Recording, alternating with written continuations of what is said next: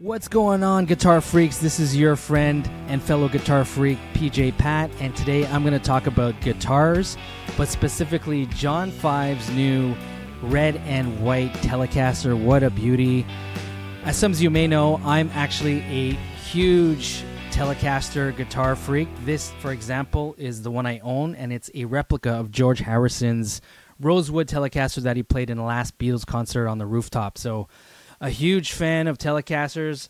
I'm also a big fan of red and white, case in point, but also red and white guitars. So I got this one that I own as well, which is the Dave Rude signature Epiphone Flying V right here that I purchased a couple of years ago. And look at that. Dave Rude, for those of you who don't know, is from Tesla. So this is his signature model right here. What a beauty. As soon as I saw this in the stores, I really couldn't pass it up, and I did all I could to save up to get this thing, and so happy I got it. It looks freaking amazing. Now, if I can combine the red and white on this guitar with this shape of a guitar, a Tele, it would be my dream guitar, and guess what? I think I have found it, and I'm talking about the John 5 latest Telecaster signature model, the red and white Tele right here with the mirrored pickguard.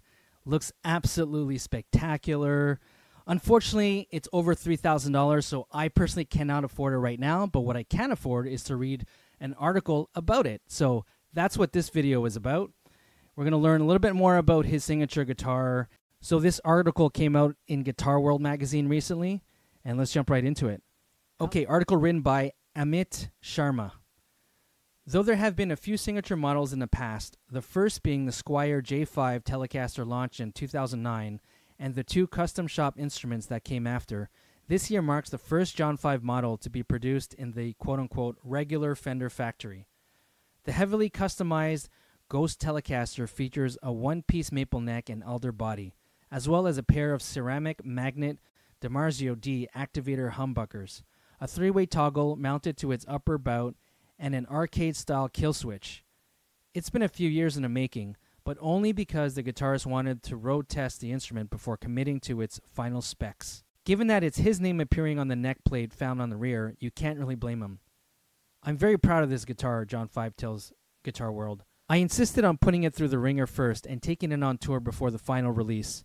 I didn't want anything to go wrong, so I was trying to see if the white paint would wear off or if the toggle might break. The only way to make sure of the quality was to take it out for a few years. I was constantly using it and sweating all over it. Nothing happened. Very good to know. Very good to know. Might be worth the price tag of over $3,000. This stuff won't break or wear away. It looks and sounds unbelievable and is 100% tough. Basically, it's a road guitar. Unlike the Ghost model seen in his hands on Mötley Crüe's current tour, the all-new production model comes with a vintage-style 6-saddle bridge instead of a Floyd Rose, though he teases that a double-locking tremolo system could be a good idea for the next run. What might surprise some readers is that the concept of an Arctic white finish with striking red appointments was partly inspired by another Fender's instrument in the guitarist's possession, a limited edition model designed in collaboration with, believe it or not, New York fashion brand Supreme. Oh yeah, that makes total sense because the Supreme logo is red and white. I have to give credit where credit is due, he says. I once saw and ended up buying a guitar Fender put out with Extreme. I still own it. I think it looks insane. When we were starting to work on Ghost, I said, hey, can we do something like this where the neck and fretboard come completely white? This is what we ended up with. That's interesting he mentions that because I recently was at a store that had a Supreme Strat, and it was red and white. So who knows? Maybe, actually no. John 5 will never come off the Strat. He's just such a diehard Telecaster fan. Okay, back to the article. As the guitarist goes on to explain, every aspect of the new signature was carefully thought out. For example, the toggle switch is on the upper bout, like the Telecaster custom models of the 70s, so it doesn't get in the way of his handpicking. In parenthesis, it's easier to have it higher up and out of the way, he says. As well as protecting the ash body, the chrome pickguard doubles up as a mirror for reflecting spotlights and final checks before hitting the stage. This pickguard was designed a little bit differently, John 5 says.